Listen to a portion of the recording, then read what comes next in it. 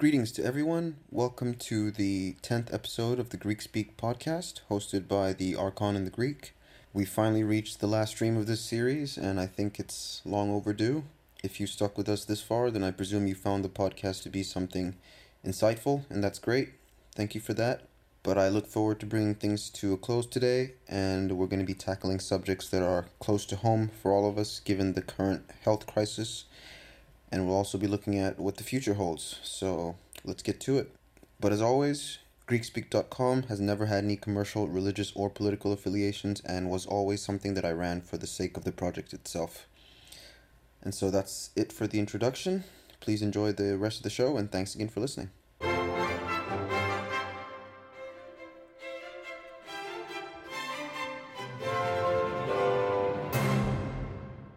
Hi there, Greek. Are you there? Hi there, yes I am. Hello. So, I don't know about you, but I'm relieved that we're about to conclude the series that's taken a year when it should have taken 4 months. Not that I don't enjoy speaking with you, but I think even the best of things run their course.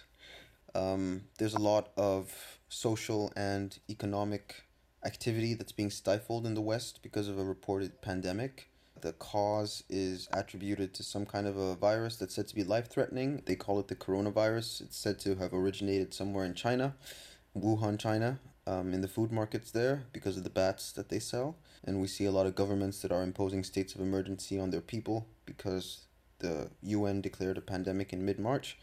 So, first of all, what can be said about the nature of this biological agent, Greek?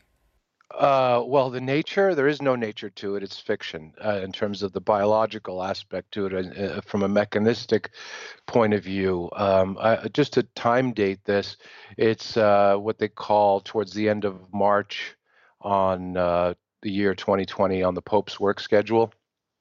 So as it is now, I think people that are familiar with Greek speak, even beyond these podcasts, have picked up perhaps more than just a few bits of info on how the human body works, what the medical establishment is really doing, and people's perception of anything living, which is at a minimum, by the way. So let's just embed a little bit of history, a tradition, culture, and all this, and let people actually come to a conclusion, the rightful conclusion on this. During the medieval ages and up to the Renaissance and beyond, Europe was controlled by basically an imperial system, meaning by empire, and you mostly hear of things coming out of the Vatican, out of the Catholic, what's called the Catholic Church, and they had a pretty good stronghold on Europe and most of the world at that time because of, at least the Western world, because of the financial center there, which is, of course, what you see going on now, financial being embroiled with this. But my point here is from what's called science, which is learning or knowledge. What the church had done, both privately and publicly, is stated to the quote-unquote natural philosophers, because there were no scientists back then. They were called natural philosophers, people who studied nature, what they call physics today, and just the material world or the world at large. The Vatican pretty much had a stance that they can study anything as long as it had a material basis or material cause. Anything that was immaterial was within the domain of the Catholic Church or the Vatican.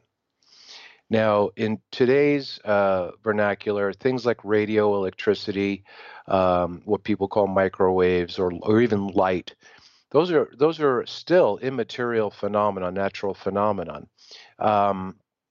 But because of this Vatican-esque Catholic mindset that was put on 500 years ago, they fabricate things like photons and electrons. Photons are light particles, and electrons are electrical particles, and everything's a particle, right? It's like the Vatican cult of particles is really what you're experiencing. So nothing can be purveyed, even as a concept, unless it has a particular agent behind it. So when they're telling you the strict cause of an outbreak or a pandemic is this little particular virus, if you take it at face value, and you have at least maybe a handful of brain cells between your ears, and you have a little bit of time on your hands to research this, you'll find within usually between 5 or 10 minutes of research that it is a part of germ theory, and anything that's defined within being constituents of a virus is under the study of virology, which is the study of toxicology.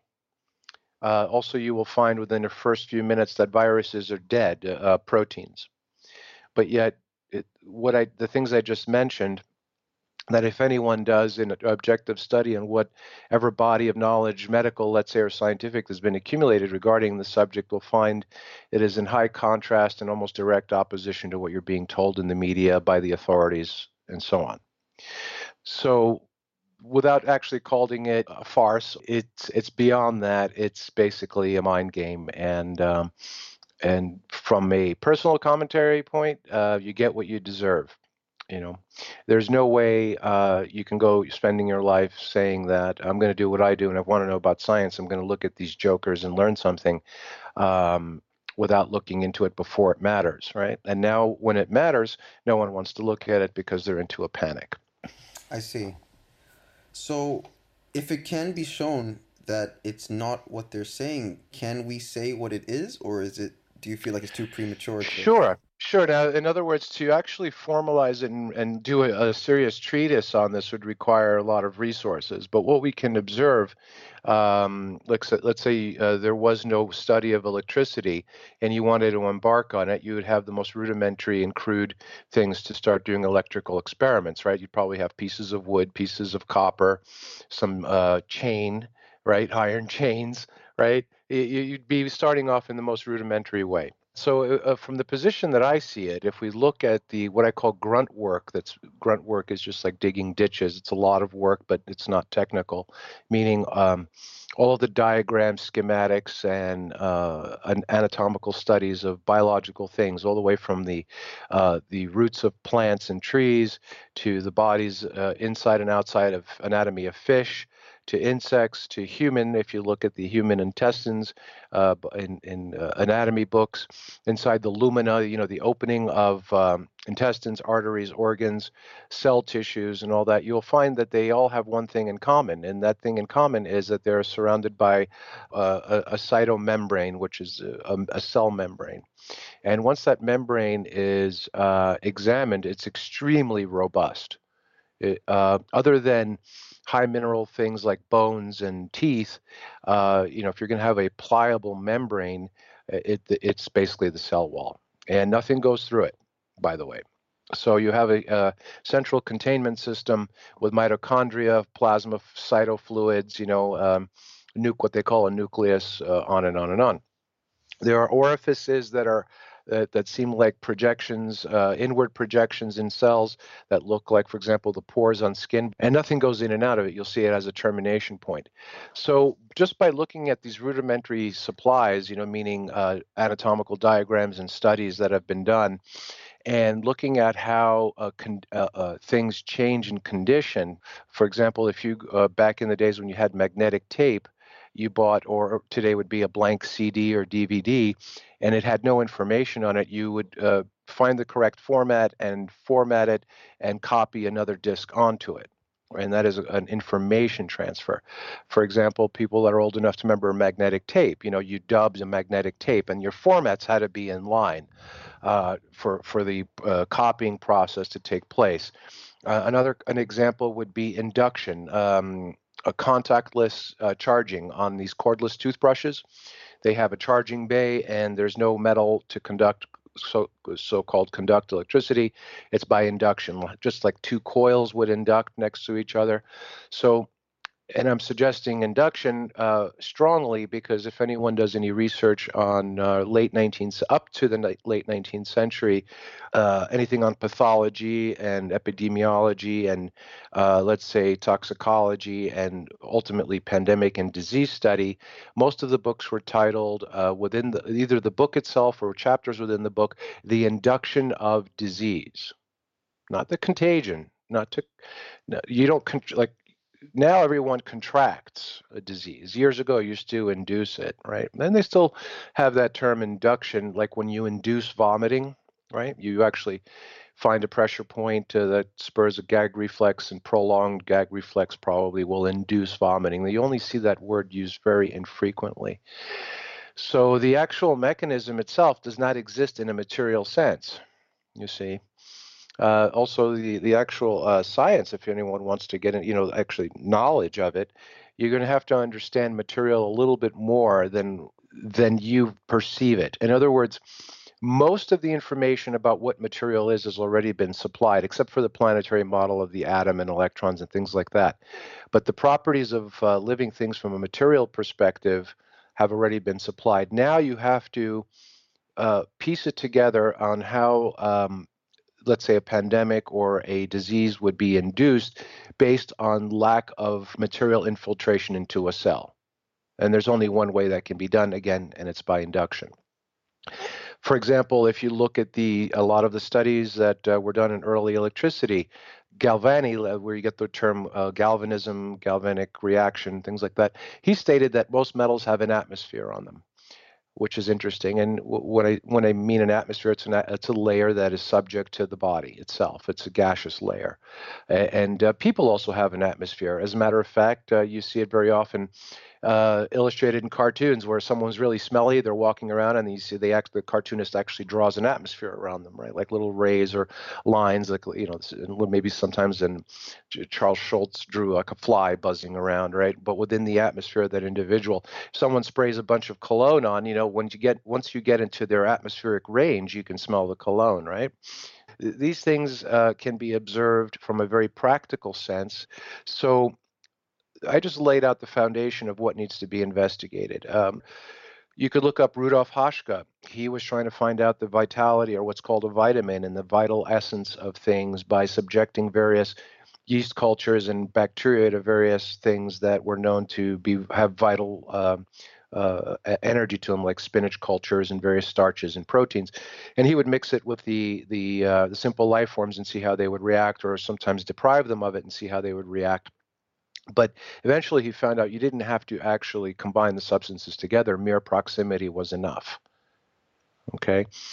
So another example of a lack of direct physical manifestation in a particular way would be people having electrosensitivity. And it's already been well established that the whole field of radio is a non-material phenomenon. And of course, they'll always say it's electrons moving through the air, but there's nothing moving through the air. It's an oxymoron because many of the older radio systems were vacuum tubes. Anything going through that would compromise the vacuum and the system would stop working.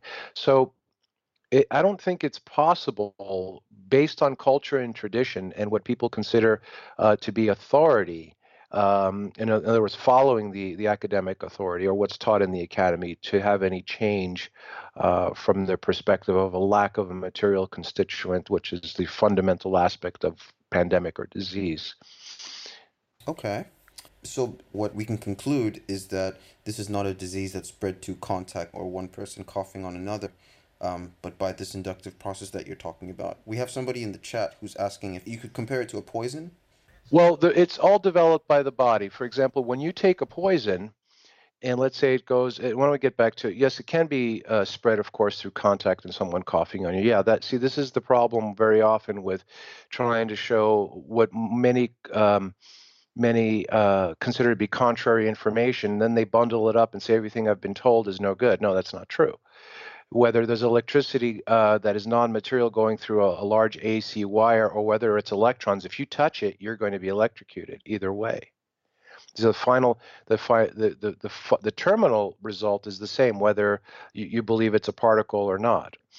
But once you have contact, well, that actually supersedes induction. What happens inside the body is purely by induction. When you take a poison, something that is toxic to the body, and it passes from the mouth through the throat into the stomach, past the duodenum, let's say, into the colon and all that. That is the entire point. Let's say it's an ingestible one versus an inhalable one. That you're unless it's such a robust chemical that it actually disintegrates the cell wall and penetrates and causes sepsis, which is bleeding from the inside out. Well, what happens is that that poison has to be recognized by the body as something it could reproduce. And what I mean by reproduce, it's no different than what you see in science fiction, where you have the Gene Roddenberry series of Star Trek. When you're hungry, you go to a food replicator, right? Your body is constantly replicating things, but it has to recognize it. So, for example, if you have, let's say, the ability to not reproduce a known toxin in your body, it won't poison you. So the concept of induction goes beyond just what's called, let's say, the pathology of disease and all that, but it's also the way your body ingests anything, whether it's the lungs or the intestines or your skin. It's all done by transmutation. Again, one might just take a minute, clear their mind, and think about what I'm saying. And if this was commonly known, and it was because it's actually very perceivable what I'm saying, based on the work you can gather from the academy and meaning the reference materials that they put out, and based on having access to a living body. By the way, ha ha ha, right? So just think about how fundamentally ridiculous it is that you don't even know how your own body works. And I don't mean you specifically, but yeah, you generally. Mm. But imagine though that people actually were raised and you had a society that was built around knowledge of how biological things really work, which is the essence of transmutation or replication. Don't you think you might want to apply that concept that now you've mastered and can handle very well and mitigate problems with? Don't you think you might want to actually apply that to your technology, your science, and your culture? Do you know what kind of power and accessibility to all things a culture that knew and understood how to replicate things would have? It'd be considerable. So I recently came across an article where a medical worker describes the lung failure that the condition creates in their patients when the disease gets very aggressive. So I was wondering if I could read some bits of that, and then maybe you can comment on some of the things that you hear happening. Okay. Okay. So I knew it was going to be bad, but we deal with the flu every year, so I was thinking it's probably not that much worse than the flu, but it's more frightening. I'm seeing patients who look relatively healthy that are completely wiped out, like they've been hit by a truck. Patients will be on minimal life support, and then all of a sudden they go into complete respiratory arrest and can't breathe at all. We have patients on a cardiac monitor, and we're seeing when their heart rate has a sudden increase or decrease, or one of us goes in to visit the patient and then sees them struggling to breathe. That seems to be what happens to a lot of these patients. They suddenly become unresponsive or go into respiratory failure, and then the lungs get filled with fluid. Normally, this is something that happens over time as the lungs get more and more inflamed, but with this virus, it seems like it's happening overnight. In my experience, this kind of issue is typical of someone who has a near drowning experience or with people who inhale caustic gas. When someone has an infection, the normal colors you associate with it are green and yellow. With the coronavirus patients, they have a lot of secretions that are pink because they're filled with blood cells that are leaking into their airways, so they're essentially drowning in their own blood. End quote. All right. The comment on that is very simple. If one studies, for example, the nature of pandemics, you might get, well, it's been highly censored, but that sounds very similar but not exact to the pandemic, what's the American Army flu, or called the Spanish flu, in 1918. People died within 24 to 48 hours. It sounds like the description I was giving earlier. When the intestines or the body induce something, it's different than if that something was the toxin, let's say, penetrating the cell wall and killing its victim that way. So this sounds more like that. I've also seen several references online that it is a nerve agent reaction, right, which is typical. The pink fluids and all that are not infection. Um, Now, just to go back to the early pandemic, what's called the bird flu that was designed, by the way, there are people who design and put these things together, and it's not done in a laboratory like people are told. Never. It can't be done in a laboratory. It can be, let's say, samples can be stored in a laboratory, but that's not how it's done. And I think in private, I have explained how pandemics are created, and from the bubonic on, and it's not something I want to go on a podcast and describe. But it's not in a laboratory that's clinical. Uh, so again, what you read was from a clinical perspective. I think it was from a nurse, was it not? Yes, that's right. Right. Okay. So again, there, her perspective is that there are viruses do exist and things like that. So hopefully what you read, she had enough clarity. The clarity that we can see is the description of the fluids, right? Because obviously this nurse, if she's working in there, she's brainwashed. Otherwise, she wouldn't be working there. Uh, so we have to rely on what we consider to be objective. And if you objectify what is mentioned, not only by her, but other sources that you could see, they're all pretty much in agreement. It's very rapid, and it doesn't fall within the parameters of an infection.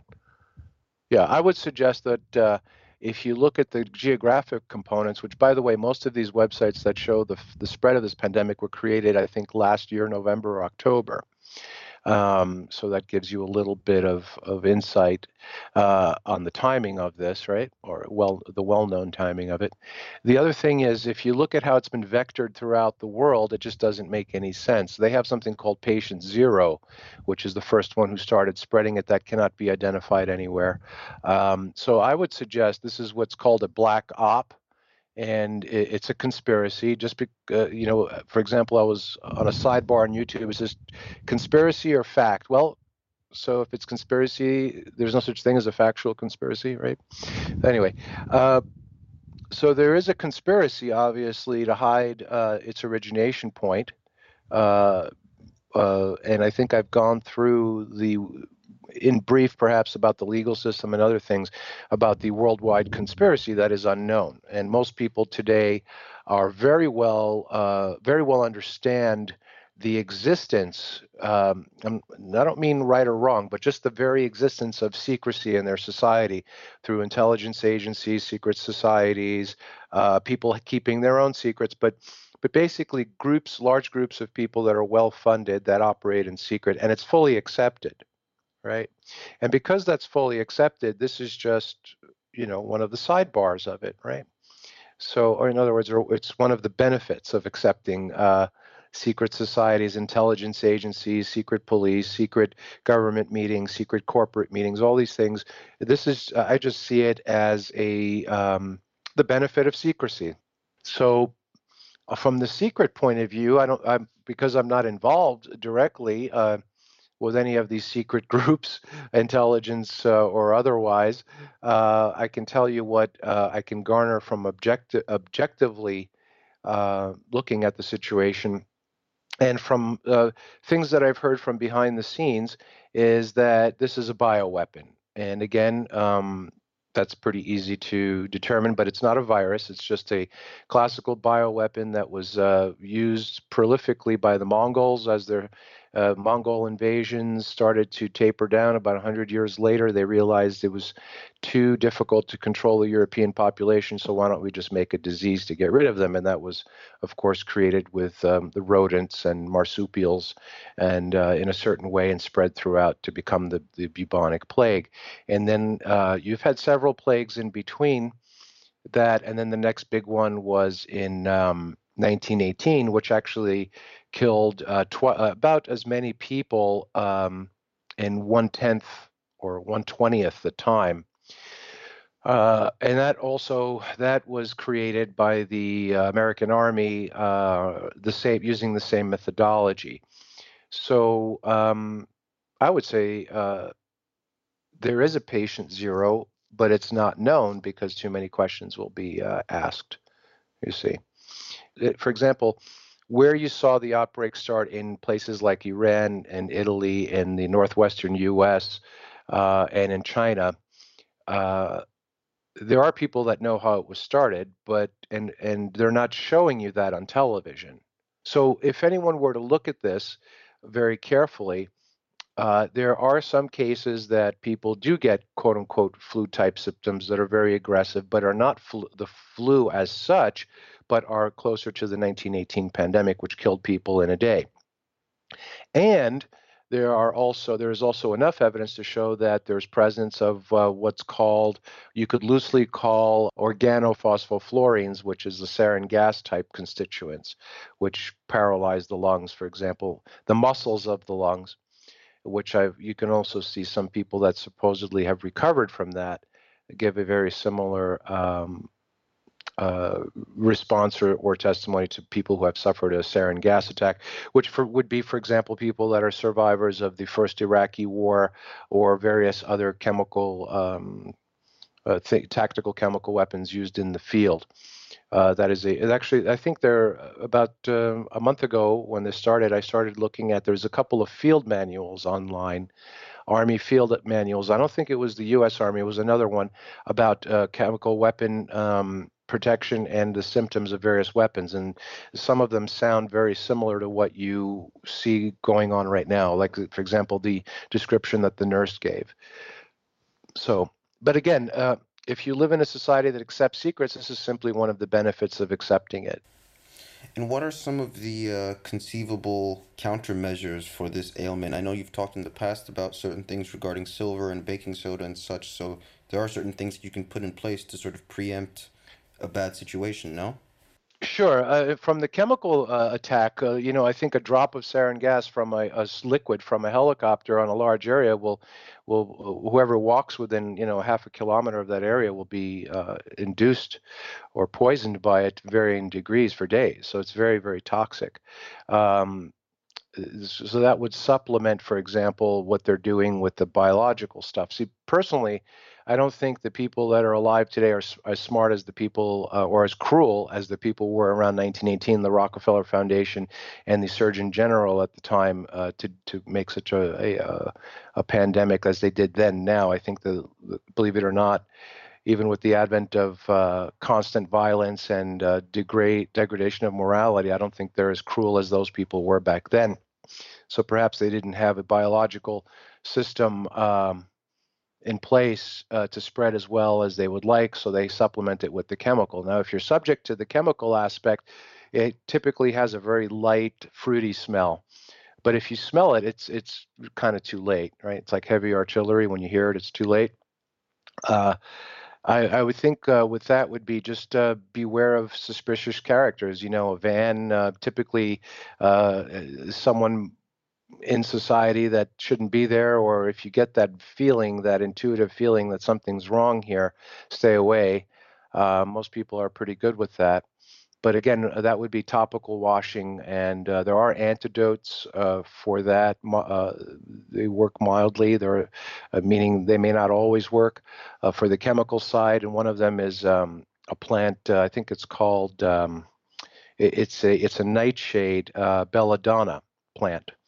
It has it's considered toxic and hallucinogenic. Basically, antidotes for this type of chemical that would disable the lungs that can be called the flu. Antidotes would be alkaloids, right? Maybe baking soda and water, maybe the green kratom leaf, any form of alkaloid, but it has to be a potent and specific variety, best found in the belladonna plant and a variation of. Okay, in terms of the biological side, if you are not formatted, for example, you might have heard that there have been plagues that ravaged a town or a city or an area, and some people didn't get it. I was on a private Skype call recently, and someone says, "Yeah, there are people that go to a leper colony to help them out, and they don't get the leprosy, for example, or so on. You hear about humanitarian missions, and the people don't get sick." And on the other hand, where you have these laboratory situations where you had the programmed or engineered Ebola breakout in Nigeria a couple of years ago, most of the observers that were there were wearing full hazmat suits with breathing tanks, and even with that kind of protection, 20 or 30% of them still acquired the disease, even though they were completely materially separated. So to not induce it or to not format it, so you become one of those people that, I'm not going to use the term immune, but just use it in a literary and not a literary sense immune. Here you're looking at a formatting system, so it doesn't read the disease. What I mean by that is, years ago, certain computers, if you hooked them up together, they couldn't talk to each other, right? Because of the formatting, the information wouldn't transfer over. So basically, how do you change your body to not format the disease? Like, one of the things you hear, well, it spreads very quickly amongst humans, but animals don't get it. Well, so does that mean that if I'm petting a kitty cat all day or have a pet dog that, licks my face when I'm sick, it won't get sick? Yep, that's right. The animals don't get it. Well, the animals share about 90%, or like really mammals share about 99.9999999% of biology on that level. And a fruit fly has 85% of human DNA. Broccoli is 75% human DNA. So would a piece of broccoli catch the disease? No, because it's not formatted for that, right? So what I mean by that is when the format is changed, like for example, again, the people who did not contract leprosy when they went to do the mission work, or whatever disease when they went to do that humanitarian mission. Some of them did, but some of them didn't. And the ones that didn't, why isn't there any study on that? And why is it when they do study, they just say they have a robust immune system or whatever, and that's it? They don't study the mechanism because there is no material mechanism behind it. It's a formatting mechanism. Now, one part of me can say, well, I wish there was a mechanical mechanism like a virus that did it, because then it's purely material. They say wear gloves and masks, that's fine, but the mop gear that you're wearing on your face, in the military, it's called the mop-up gear to clean something, right? Those masks are not even 1 micron absolute, and what they're calling a virus is in the nanometers, which is 100,000 times smaller than the smallest opening on a face mask. So that's kind of ridiculous. Everyone has heard more than enough, wash your hands, stay away, what they call now social distancing and all that. But there is no talk, I assure you, at all about the induction of disease that was well known throughout history, and also the formatting on how someone has to be formatted to actually accept the information. And that's where, for example, I say that this is a planned, deliberate attack, because if the authorities, any authority, religious, governmental, policing, academic, or whatever, was really concerned or allowed to show concern, they would be suggesting the use of colloidal silver.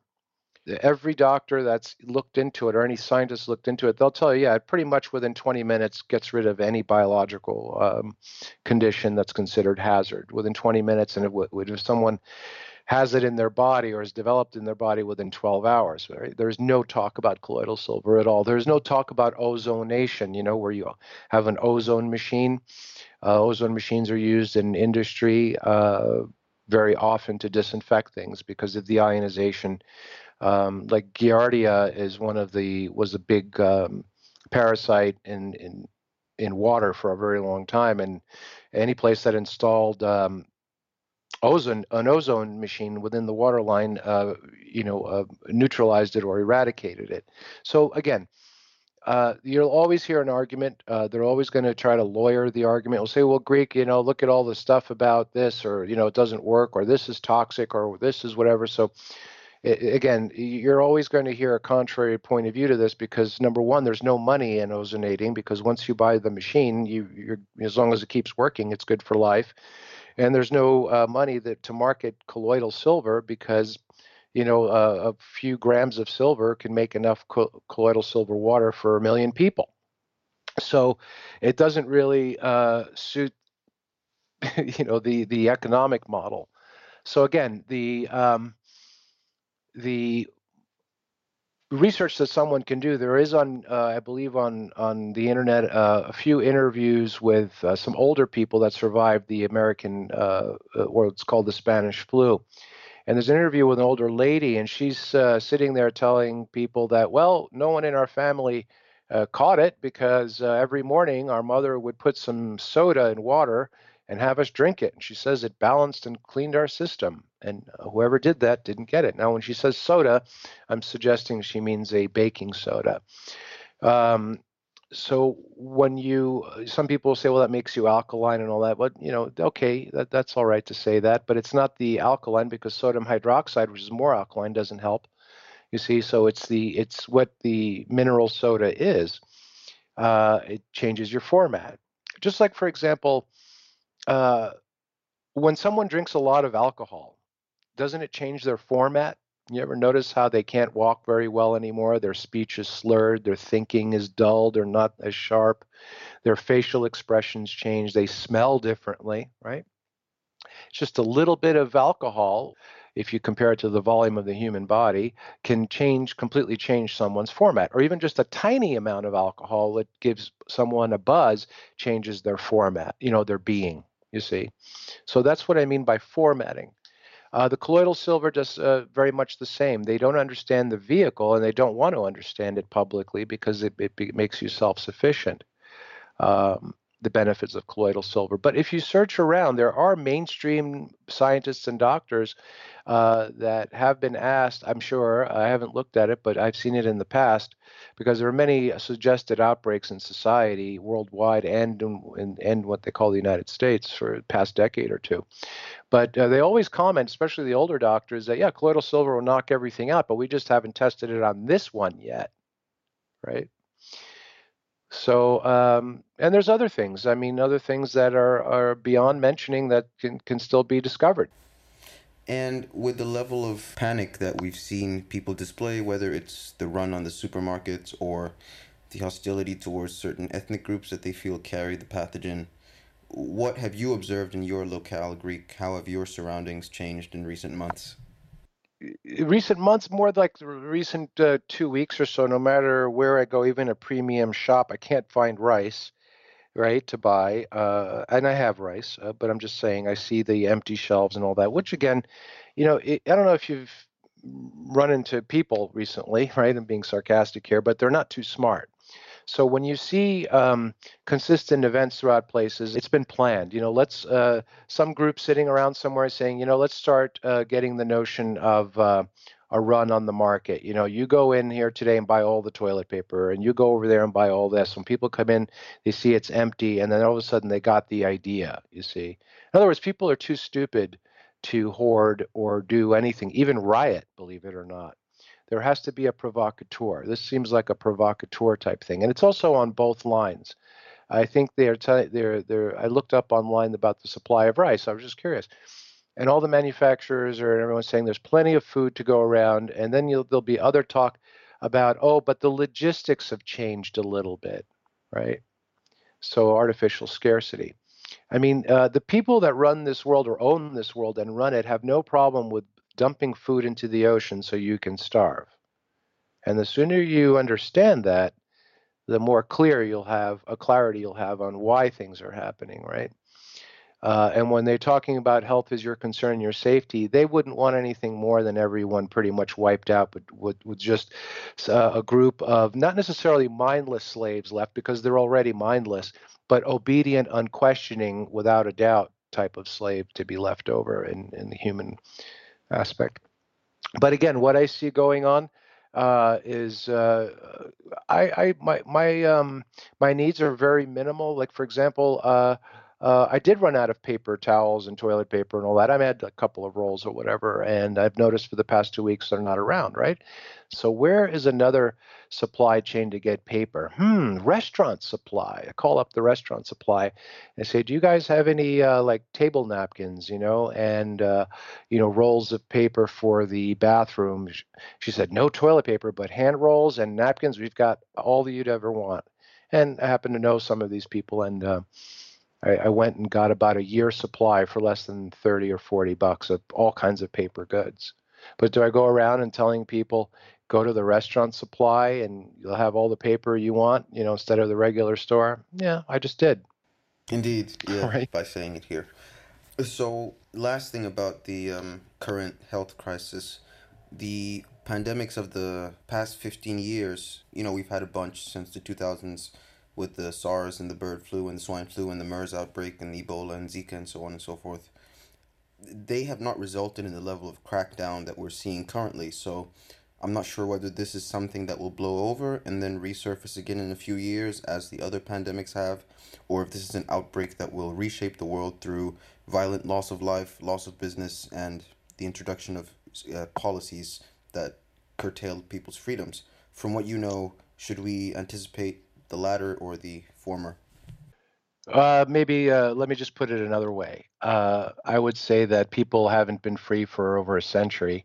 They're perceived freedoms, which is fine. Like I've said in other Sonics, you could pretty much do anything to people if you use psychology. Give you an example. Have you ever heard me mention that there's going to be a pedophilia, pederastic, and cannibalism agenda thrusted into society, and it'll be welcomed and put to use? I think I've said that in the past. Now, if you mention that to people now, they'll say, "No way," but it's coming, and you will love it because you're going to fall for it. So I don't see any. I just see the way things are changing a little bit to lead to what I've been saying for a long time, which is the focal of power going from the Western world to the what's called Southwest Asia or the Middle East, as you find in some of the ancient prophecies. Again, I just see dead people just walking around, and they don't know where they are, what they are, or what's going on. So, in terms of the authorities doing whatever they're doing, shenanigans, even if they opened concentration camps and decided to put half the population in there, I think there'll be minimum resistance. In other words, the possibility to resist the authority that is put in place right now is impossible because everyone's tied into the digital network, and that's what I see. All right then. Well, I feel like we've talked enough about what's going on at the present time and how that might spill over into the near future, but I also want to talk about the further future and what lies in next year and beyond. But I also think it's worth looking at one of the frames of reference we're using for that kind of prediction, which is the system of timekeeping. Modern man keeps time using the Gregorian calendar, something which the Greek refers to as a Pope's work schedule with a bit of derision, I think. And I believe the implication is that it's a calendar system that originated from a papal decree, which serves more as a metric for monitoring one's subjects than anything else. Can you talk a bit about why the Gregorian calendar is something that you regard with such scoffing? Anything unlawful, I try to regard as scoffing. It's not lawful, meaning it has no bearing in anything that is accountable. It's completely arbitrary, and it's based on in order for the Vatican system or Catholics to exist, you need an abundant crop of evil and ignorant people, not informed and not good people. In other words, most of the people that adhere to this system are ignorant. They don't know what's going on, and they just if they're told it's good, they go for it. Then the evil ones that know what it is and just like having power over people. That's all. And there's no, the only exceptions there are temporary, where someone kind of wakes up to what's going on and looks for an exit strategy, either from the belief system or the actual workings of the institution. And I have met a couple of, by the way, Catholic priests who have quit because they found out what it was about. And by the way, if you're an ordained Catholic priest and you want to get out of the clergy, they give you a card and they say, go to this office or call this guy, and they'll continue with this type of career. And one of the guys that did that had a piece of paper with an address and a phone number. He showed up and he looked up at the door. It said Central Intelligence Agency. So anyway, um, uh, uh, it's completely unlawful. For example, if you study any references to the Julian or Gregorian system, it's considered arbitrary. In other words, they just count days. There are no weeks or months or years. They started bunching things up with different types of nomenclature for years and months. They'll even tell you like the first month of this year is a B year or a D year or whatever. I mean, it's kind of like a bizarre aspect of you know that's been adopted. And it's not just that. There are other organizations and institutions that try to institute their own timekeeping system, like Mayans. They had a 20-day month, right? Yeah, Stalin tried to have a 10-day work week. Eastman Kodak in Rochester, New York, tried to develop his own time. IBM did develop their own time schedule for their workers. So basically, it's just the memorialization of events for scheduling purposes. But to be lawful, it means that anyone can do it once they understand the process, and there's nothing really to buy. You're not dependent on some fictional arbitrary system. Like, for example, if you study timekeeping, it's in the language as well. For thousands of years, people try to settle their debts before the full moon came, which is the new moon, by the way, rises in the east. It's not the dark slither moon that they call the new moon. That's in a part of an Egyptian nomenclature, which I may or may not discuss at the moment. But people always try to settle their debts by the full moon. That's why today they try to settle bills with you with every month. You get it? You get a monthly bill. Also, you look at the way that time is done in reckoning the days. The day starts at high noon, at solar noon. And these two things I just said about the moon and the day starting at solar noon are typically found in astronomy, not astrology, but astronomy 101 classes or the first year of astronomy in university. They do go through this. You could look up that for scientific and academic purposes, the day starts at solar noon, but for the people, it's civil midnight, right? So, for example, again, regarding the moon, or actually regarding the day, if people remember the pre-electronic banking conventions, if you deposited a check in the bank before or afternoon, I should say, it was counted as the next day, right? There's an old song, I think it was The Doors, "The night divides the day," right? So basically, you go from noon to noon. Um, that's why you have something like break fast, right? You eat break fast in the morning because you fast for the day and you break your fast at the end of the day, which is right before noon. Now, this, if anyone's studying any older ancient writs and understands timekeeping, you'll get a pretty good handle on what's going on. In terms of the year, the yearly cycle, again, the Catholic Vatican principle is got to jam it all together to make it work. And the year is not about the Earth's rotation around the sun, but the actual return of the sun or the return of the seasons to the year.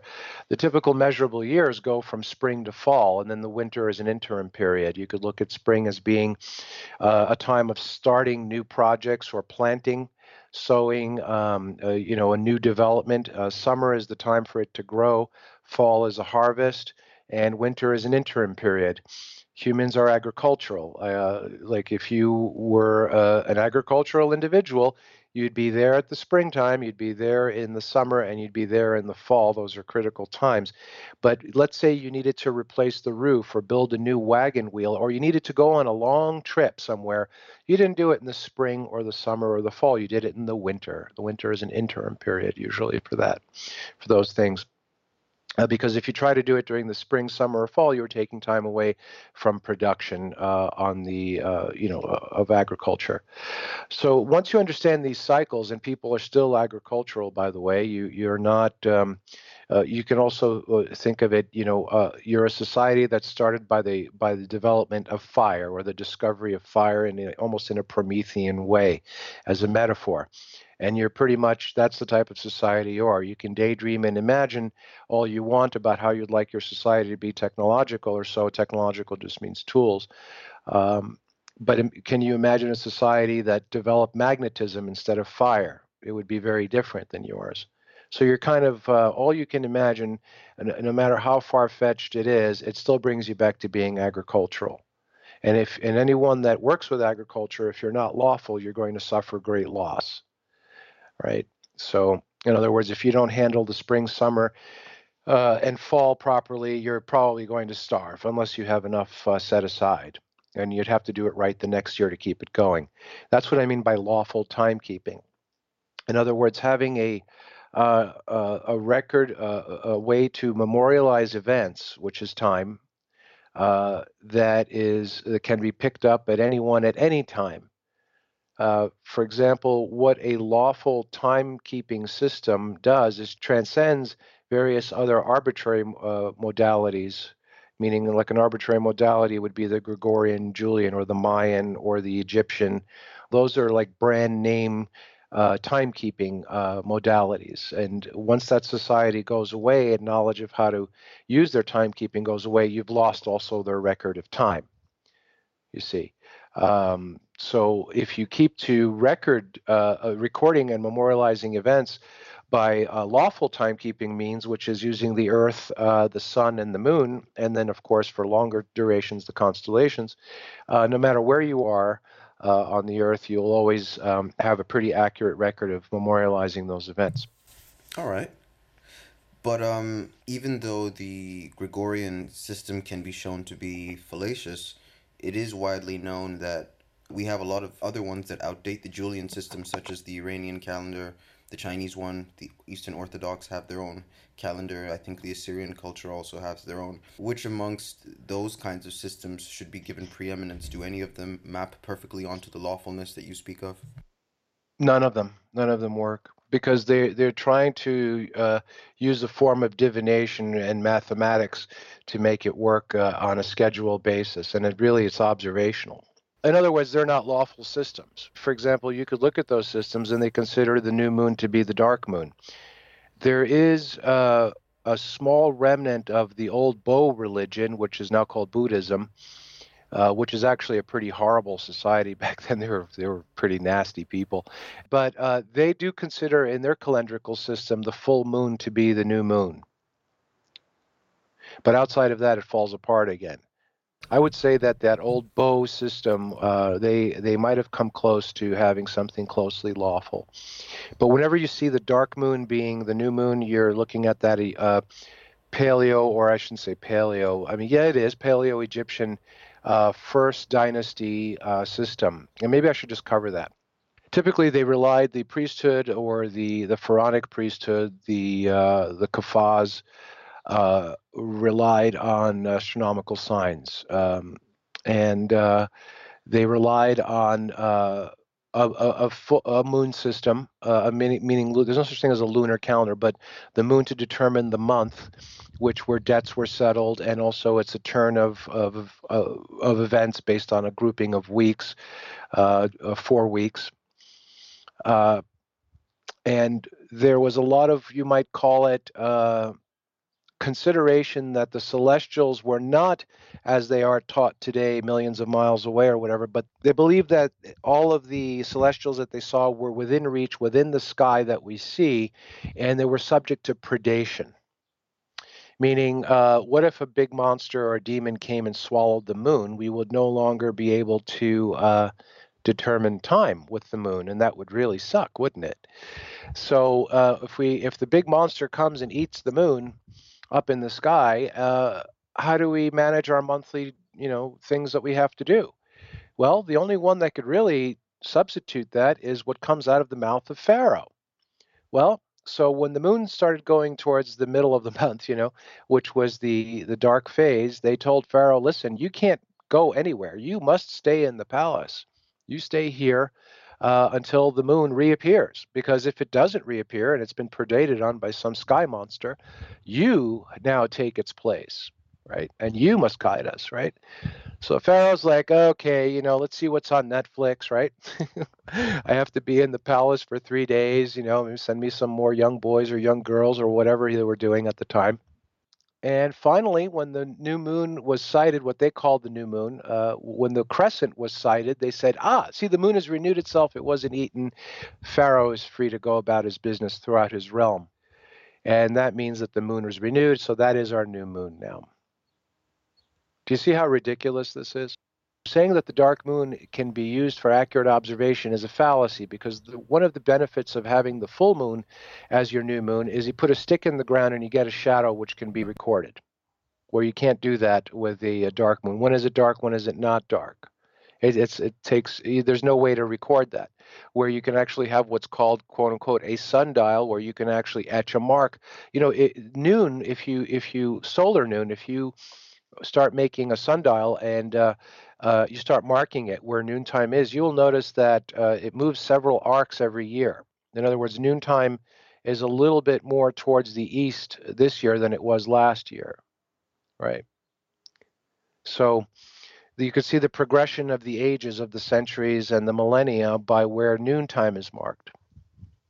And could be done by anyone. You don't need a special calendrical system. So again, to get people's minds out of their reference points, these are things that we agree on to keep schedule. And if you start agreeing that you're going to run your life by something that is arbitrary and unlawful, do you think there are any side effects to that? Yeah, of course there are. Yeah, I'd say so. So how long can a society go through unauthorized acts before they get a pandemic? Whether it's engineered or natural, it's irrelevant. Do you see? Mm-hmm. Is it well deserved? I don't know. If I told you that there's a society of cannibals and headhunters that all died of a pandemic on that island, based on what you were raised in, how much compassion would you have for them? Most people would say, "I'm glad those savages died." Right? Do you think there's possibly beyond individuals another society that is looking at this society as being completely unlawful, which it is, saying pandemic? How come it hasn't wiped them all out? Where's this? Why should we sympathize with them? Right? I see the logic there. Well, the purpose of talking about the timekeeping is to lead into the next part, which is going to be getting to the end of the stream, which is that we're going to talk about what the future holds. And I think that when we talk about looking at things on a timeline, it's important to know what timeline it is that you're considering and how to measure that. And more importantly, where the source material is for that. So, what we haven't talked about with regards to timekeeping is what the source literature is on where to get information on the timepieces and how to use them effectively. We're not going to look at that on this stream, but that's just to say that these are things that you have to look into. But now let's talk about what we can see approaching in the coming years. We've got this health crisis here that might evolve into something that's worse. We certainly know that there's an economic downturn that's taking place with the lack of business activity. So I want to start with economics. Greek, what do you see happening in the economy of the near and far future? Oh, well, the economy, it's not going to go into any kind of a lawful status because the economy is pretty much governed by unlawfulness. You don't have a lawful means of exchange. You don't have a system of law in place. You have a legal system that is not law. Um, like I think I've mentioned, I've even told an attorney who was being sued recently, you should study the law and you'll beat the other attorney because attorneys don't know anything about law. And he says, yeah, that's right. Okay, so there is no law. You have a series of events that are going to take place with considering the apathy of humanity, right? They're just going to brush themselves off. And like I said earlier, if you turned on what they call the news and they said, well, we're going to have to report half of society to concentration camps, that'll happen. They'll do that. That's how dumb the people are across the planet right now. I think there was a financier back turn of the century, and he was asked, "What are you going to do if the people find out that the financial system is a scam?" He says, "Oh, that's easy. I'm just going to pay half. I'm going to print enough money um, to pay half the people to kill off the other half." Right. So that still holds true today. I don't see anything negative coming out of this as people that are doom and gloomers. I think this is just another 9/11 type event, which I've mentioned in the past. Look for these axial type mini axial periods that change the way things are conducted, or the common conversation. For example, after what's September 11th, 2001, they said, well, this is a post 9/11 world, right? Well, now it's going to be a past coronavirus world, right? That's you'll hear that a little bit now, and a lot of the things that you see imposed on the public now that they accept will carry through. But that is irrelevant. What I mean by being irrelevant is if you look at where you are in the movie, you're near the end of, well, the movie already ended. You're looking at the credits, and simply these crises and quote unquote terror events and wars and all these things that you're seeing are just rehashing things that have happened in history before to lead mankind to the final wrap up of their worldwide society before the new society starts. So that was a lot to say in one sentence, but I would suggest that the next thing to look for after this is, whatever restrictions you see that are put on society will be, of course, accepted. There will be no memory of anything before this, as usual, and you will continue to see what's called the Western world as being, quote unquote, a superpower. And I'm including the Russian system from a military point of view. They consider that a superpower also. But the Western superpower is being brought lower and lower and lower in their economic productive ability and social moral standards and whatever else you want to judge a society by. And within the interim, you're going to see a reorganization in rapid form and what's called investment, meaning of time, of thought energy, material goods, political affirmation in the place Southwest Asia known as the Middle East. And you will see the Middle East starting to grow by description that I just gave and beyond. And the Western powers, meaning Europe and the United States and what have you, or the black nobility, the old way of things, that's going to start to play second fiddle to an emerging economy, political status, entertainment status, scientific status, and all that in the Middle East generally is what you're going to start seeing. Not yet. Probably beyond the 2022 summertime, 2022, the fall, around 2023, you're going to see a lot of activity towards what I just mentioned. And by the year on the Pope's work schedule, 2025, there'll be no doubt that there is a tremendous amount of investment and emphasis being put on that part of the world, meaning the Middle East. All right, then that is something that people will have to keep an eye on. And so, having covered the range of topics I planned for this episode, I'd say that we're at the end of the Greekspeek podcast. But I would like to conclude the stream by asking the Greek to restate some exposition that I've heard you speak on in the past, which served as my entry point into Greekspeek. What I first reacted to was when you spoke of how mankind is so utterly unable to identify the cause of their condition and the underlying ordinance behind their traditions. So you've illuminated that by talking about where mankind gets laws from and by explaining how ancient practices of the past have been revived through parody in a way that still pays homage to the powers that actually rule the world. So, can we end things off by revisiting some of those things? Sure. One of the things that we might have brought up in note recently was what do cannibals' birthdays and dolls have in common? And I think most of the people, unless there are new listeners, probably have heard this before.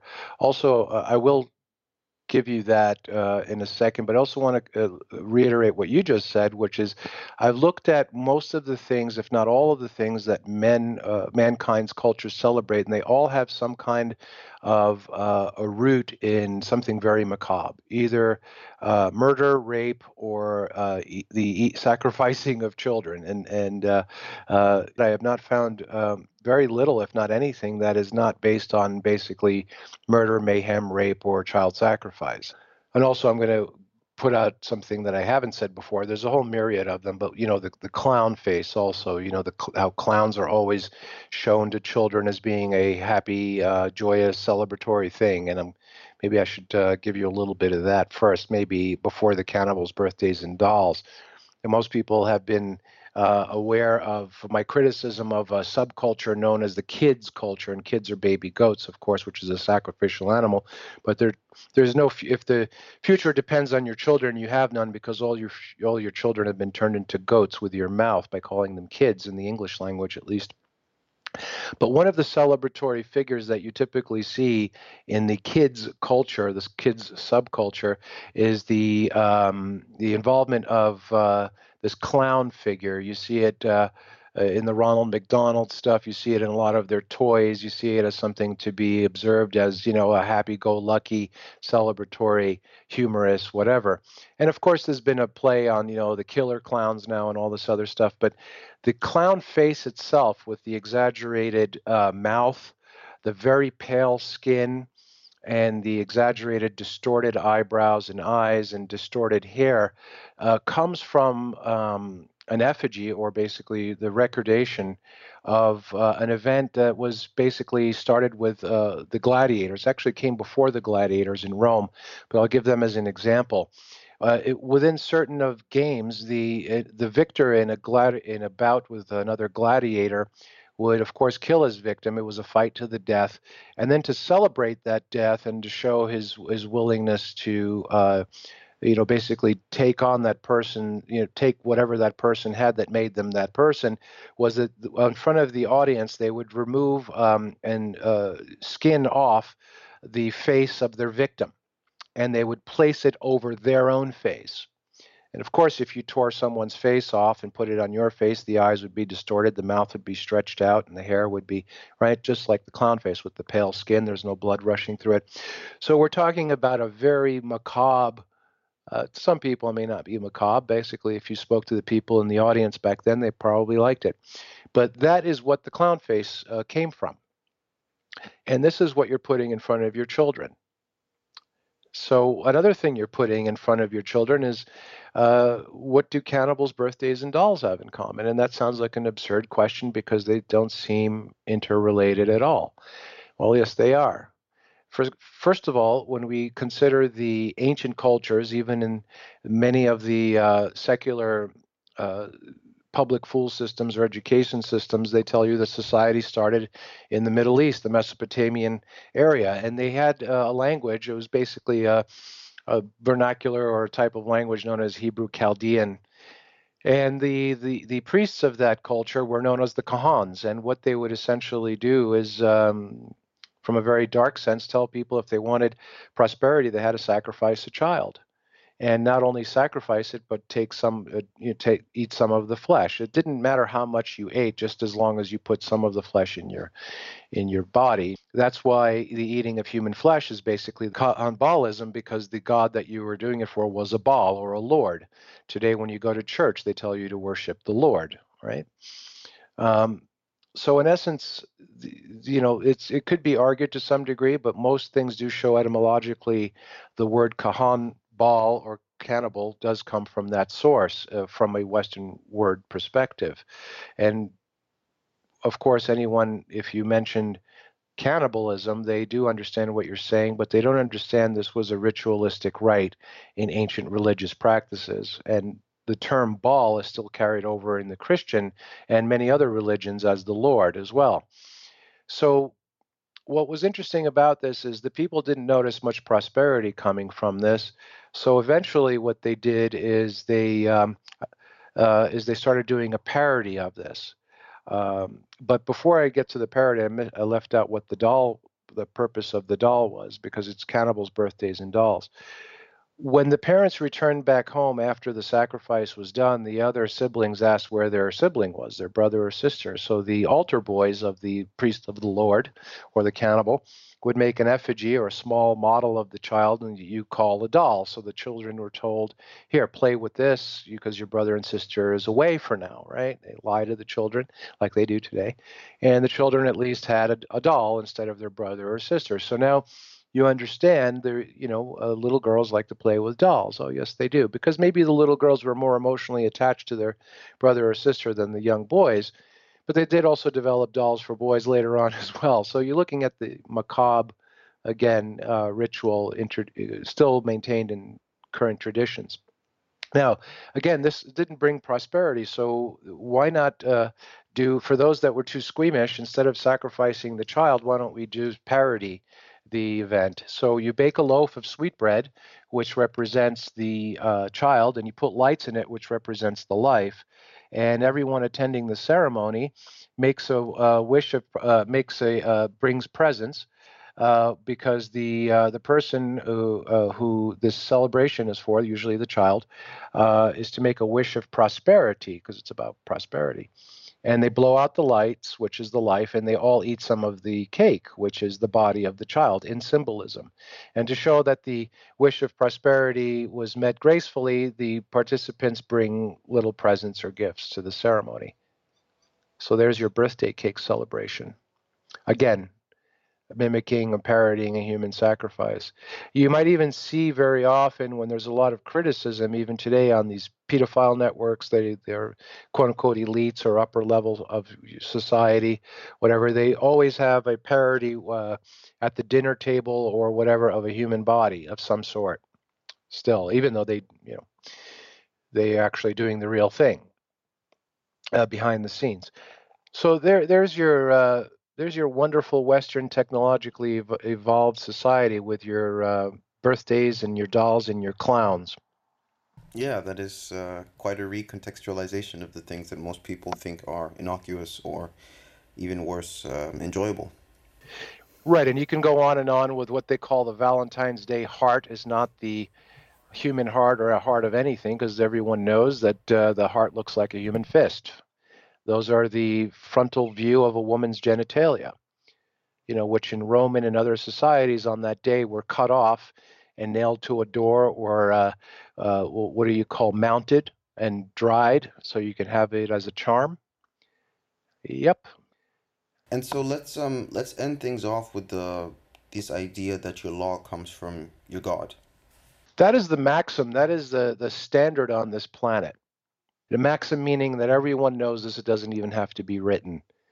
Wherever you see any law form throughout history, there was always a deified figure attached to it. And you'll see this throughout history, no matter where you look. And just to point out, in case anyone hasn't noticed, you have all countries, all the sovereign states, which are corporations or brand names, that whatever country you want to associate with or consider, has a Department of Justice or a Hall of Justice with a goddess statue. If you go to that infinite bastion of knowledge, Wikipedia, ha ha ha, they will show you photographs of no less than 30 or 40 countries that have adapted this.